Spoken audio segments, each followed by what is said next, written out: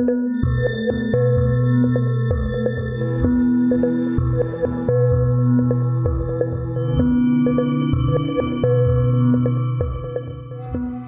back to the History of South Africa podcast with me, your host, Des Latham. This is episode 5, where we continue probing how the first peoples of the region, the San and the Khoi, came into contact with the first Tswana and Bantu farmers as they spread out across South Africa 1,000 years ago. The distinction between the eastern and well-watered part of the country, with summer rainfall and good soils, and the more arid western region, with its mainly winter rainfall, is critical to understanding the spread of domesticated grains and livestock across South Africa.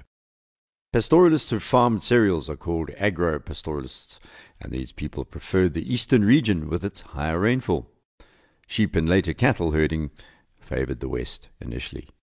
This is one of the separation points in South African history, because the western people never did manage to manufacture their own iron implements. They merely bartered these when required. They exchanged iron products from the Tswana and Sotho, as well as the isiXhosa, who were able to manufacture iron implements and weapons. The western peoples included the Khoi and San, and manufactured stone implements in the same way their ancestors had done for hundreds of thousands of years. Then the arrival of the first livestock, sheep, can be traced to the western reaches of South Africa around Namaqualand, roughly 100 BC, or 2,100 years before the present. In the southern Cape Coast, sheep bones start showing up in the archaeological record 1,900 years ago. By 1,400 years ago, sheep were being herded in the Karoo. Eventually, they could be found all the way along the south coast and southeast coast, from Elands Bay to sites known as Diepkloof, Tortoise Cave, and Kasteelberg on the Atlantic seaboard. Sheep by then were also at the Kelders in the southwest Cape and Boomplas in the interior mountains of the southern Cape. Wild plant residues at Cape sites indicates the herders were combining different foods with their pastoral ways. And at Boomplas Cave, for example, the floor was lined with dung. Sheep were being sheltered inside the caves and overhanging rocks. In the western and southern Cape, all the sites were mainly occupied by people who had no livestock until 1,500 years ago. There's still a great deal of work to be done to piece together daily life in these times, but what we know is this. When the first Europeans begin writing about the San, or the Sonkwa as they're called, as well as the Khoi referred to the San as robbers rather than relatives. While we talk about the Khoi San, that's a simplification.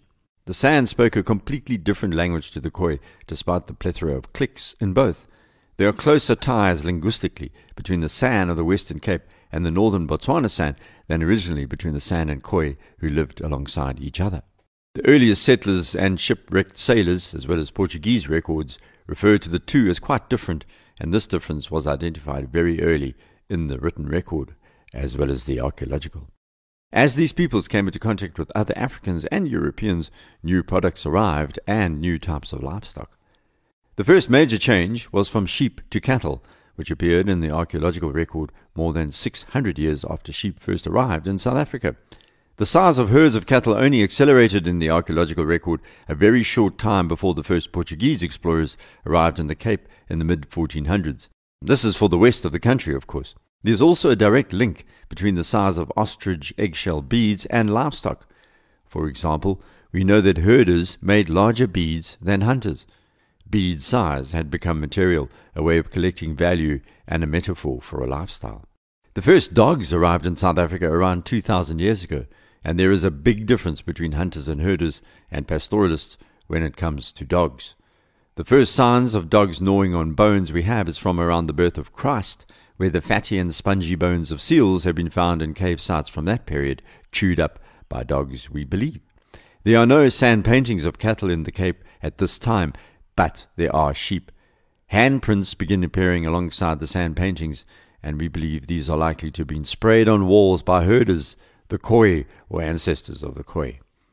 The big question facing historians today when it comes to the period before 1000 AD is, how did some of the herders change into pastoralists in the Cape? Remember, pastoralists grow crops and own livestock, whereas herders barter livestock and other commodities for cereals they do not harvest themselves. The western areas of South Africa are characterized by pastures of variable potential. In Namaqualand and the Swartberg Plains south of the Saldanha Peninsula, the shale bedrock is rich in nutrients and valuable as grazing land. But further south, between the Olifants and Berg rivers, sands dominate the land, and the rock is acidic sandstone as well as quartzite bedrock, which is not very good for crops or herding. But there is a more valuable corridor in the Olifants River Valley, which links attractive grazing areas of the Namaqualand with the Swartland. Further east is the Karoo, which is extremely dry. It's remote from the coastal areas, but it has one secret that ancient people figured out. When rains fall in winter, it can produce extremely rich plant growth, which sheep love. So the patchwork of landscape blocks are like a quilt across the Cape, where people lived as pastoralists before the arrival of the Dutch in the early 1600s, interspersed with blocks where no pastoralists could be found. The record shows that the initial dispersal of sheep and ceramics and pottery grew with a migrating people that transformed some of the hunters they met into hunters with sheep. However, hunter-gatherers further inland had virtually no sheep whatsoever. Then cattle arrived in the Cape, and it looks like these came from the northeast with early Tswana and Bantu pastoralists. This migration accelerated along with the increased size of settlements around 1,000 years ago. Remember, by this time, people living in the latter part of the first millennium had already been trading constantly with the entrepôts to the east, the Indian Ocean ports, for generations. This trade intensified after 1000 AD, first with Swahili speakers based along the seaboard from modern Mozambique and north all the way along the African coast, where Arab and other merchants would ply their trade from Zanzibar through to the Red Sea. The coastlines of East Africa as far south as Madagascar and of West Africa as far south as Sierra Leone were known to the Phoenicians, the Greeks, and the Romans. The East African coast had a string of Hindu settlements hundreds of years before the Christian era. Until the 4th century AD, the Sabaean kingdom of southern Arabia controlled the east coast of Africa. At the height of Roman power, a fleet of 120 ships sailed every year to Malabar and Sri Lanka, besides trading down the east coast of Africa, and they exchanged lances, daggers, and other iron objects, along with glass, wine, and wheat, for ivory, rhino horn, tortoiseshell, palm oil, slaves, and gold. Later, when the Portuguese, Dutch, and English appeared off the west and east coasts of southern Africa, trading continued with the people inland. There is a link between the growth of political complexity in southern African states and these trading networks, as we can see with later empires such as the Monomotapa and those around Great Zimbabwe. Another major historical theme that emerged 1,000 years ago was the traceable identity of many groups of people to the present, whereas prior to this time there's not a lot of historiographical and oral history that we can use. It's mainly archaeological. From now on, the detail you'll hear is often backed up by ethnographic storytelling or oral history, as well as documented materials that were produced independently. By 1000 AD, southern Africa was populated by agro-pastoralists, farmers who used the basic crops we heard about previously: sorghum and millet, ground nuts, cowpeas, forms of greens, livestock including cattle, but mainly sheep. These people also gathered foods from the wild, what we call veldkos in South Africa, edible plants as well as animals and insects of the plains. Sorghum and millet provided the essential subsistence, and the growing dependency on cattle provided milk, meat, and power. One of the major changes that took place after 1000 AD in southern Africa was a shift in social, economic, and political hierarchy and networks. In the first 1000 years AD, settlements and villages were largely self-sufficient. In the second millennium, empires begin to grow. One of the most visible empires has left its legacy on the landscape, the Mapungubwe state at the junction of the Shashe and Limpopo rivers, where ancestral Shona speakers molded clans and tribes into a powerful system. This empire grew large because of trade with the merchants on the eastern seaboard, as well as the deepening trade with central South Africa. Remember, we don't fixate on borders as they now exist. We understand the region based on climate, soil, rainfall, landscape, and people who were able to walk across thousands of miles of landscape largely unhindered. Mountains and rivers were boundaries, not maps. In the south, Nguni and Sotho, as well as Tswana speakers, expanded their power bases in the summer rainfall regions beyond the coastal areas and bushveld, and finally all the way into the highveld. They went from subtropical coastal vegetation into the grasslands of the high plateau with its winter nights where temperatures plunge below freezing. By the time the Europeans arrived, these groups and empires had become quite turbulent, and their centralized networks were much more powerful than first realized. Oral histories from this time start to make more sense in terms of chronology. For some listeners, it may be hard to believe that oral history is mined by historians for hidden facts, although a memorized list of events and names is a time-honored tradition in most cultures. Don't forget, Greek philosopher Socrates never wrote down any of his treatises, he memorized them. So too ancient Hebrew texts featuring successions that were orally memorized long before they were written down. Later, archaeological science made more sense of these chronologies. So, from the 1300s onwards, Africans were drawn more comprehensively into the external world, both in terms of Arab and East Coast trade and the European sphere of interest. Before this, by 1900 at least, the Limpopo Valley had established hundreds of years of connections to the Indian Ocean trade, which led to complex state-level organization eventually. In this region, as well as the Zimbabwean plateau to the north, the scale of these social shifts developed significantly compared to the early Iron Age societies we heard about last episode. The more complex states to the south had yet to emerge, the Venda, the Sotho, the Tswana, and Nguni speakers, for example. The incredible historical significance is that these emerged partly because of the arrival of European traders. Between 900 AD and 1290, farming communities near the junction of the Limpopo and Shashi rivers began to scale up their networks and social systems. The late Stone Age people, hunter-gatherers in other words, who had not figured out how to work iron yet, were still on the land, sharing the ground with these farmers. They were incorporated into the rituals as the first peoples of South Africa by the Shona ancestors and ancestors of the Nguni. Between 1220 and 1290 AD, a great empire grew in this area called Mapungubwe, which controlled much of present-day northern South Africa, or the Limpopo province as it's known, along with southern Zimbabwe and eastern Botswana. The rise of Mapungubwe was the first example of a class-based social system in South Africa that we know about anyway. Everyone was definitely not equal. It was also sanctioned by a sacred leadership who mentored the political heavyweights of the time rather than a simple ranking system. These people were ancestral Shona speakers who sent goods to the eastern Indian Ocean ports and received goods back. The Mapungubwe occupation of the region is described in three periods, which historians call the Zimbabwe tradition. The first was the formative phase, where sacred leadership emerged along with these class traditions. The second grew into what we call Great Zimbabwe, dating between 1290 AD and 1450, and the third, known as the Kami, dating from 1450 until the early part of the 1800s. It all started with farmers moving into the Limpopo Valley around 900 AD, where people known as the Zizu settled along the river in many settlements. There are now burned remains of collapsed huts, cattle dung deposits, and domestic ash dumps, as well as other artifacts of the past buried in these ancient homes. There was no sign of these farmers here before 700 AD. It took 200 years of slow migration before these settlements became extensive. But there are signs of earlier farmers, as we've heard about, where pioneers had been walking into this area with their sorghum and millet farms between 400 and 500 AD. However, their footprint is faint on the landscape compared to the Mapungubwe.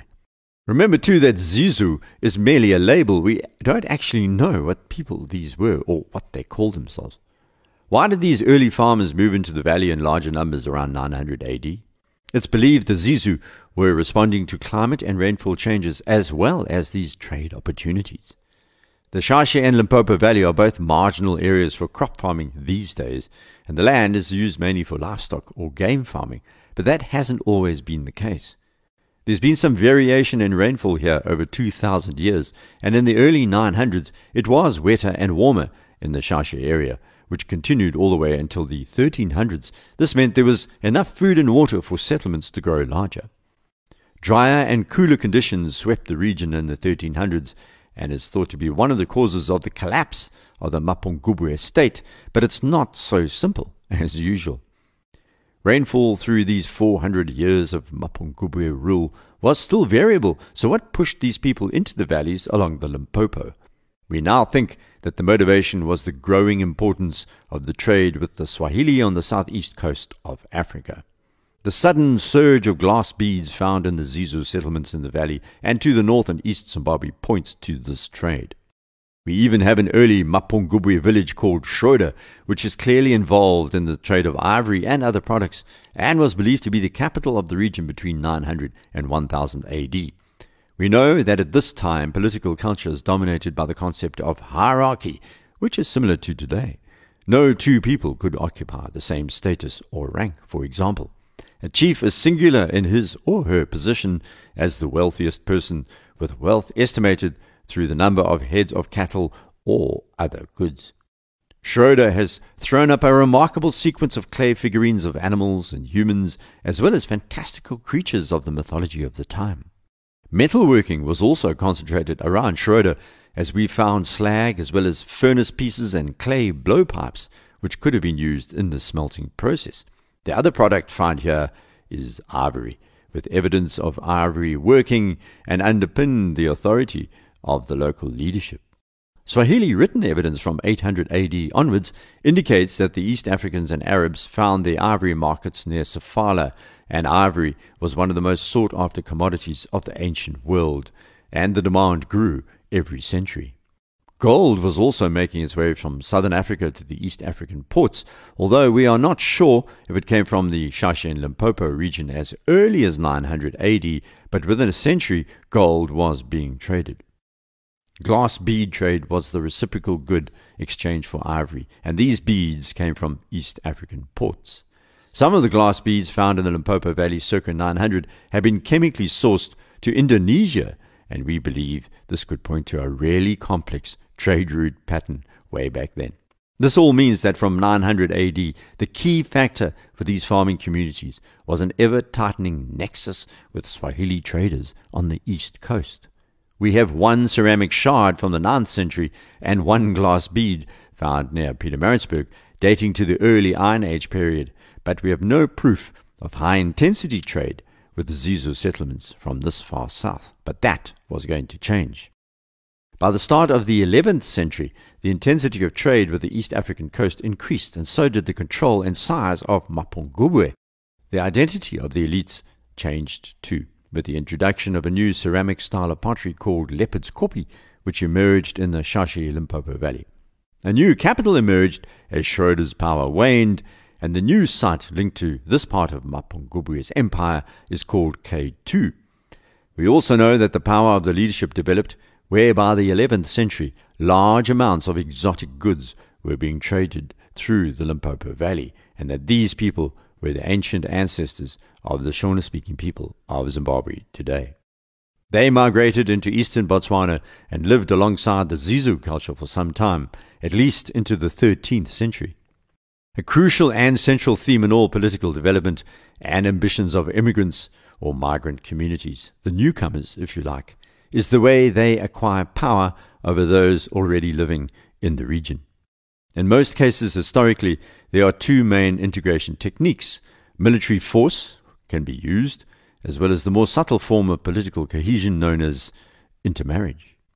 This means the other or first group becomes kin rather than competitor.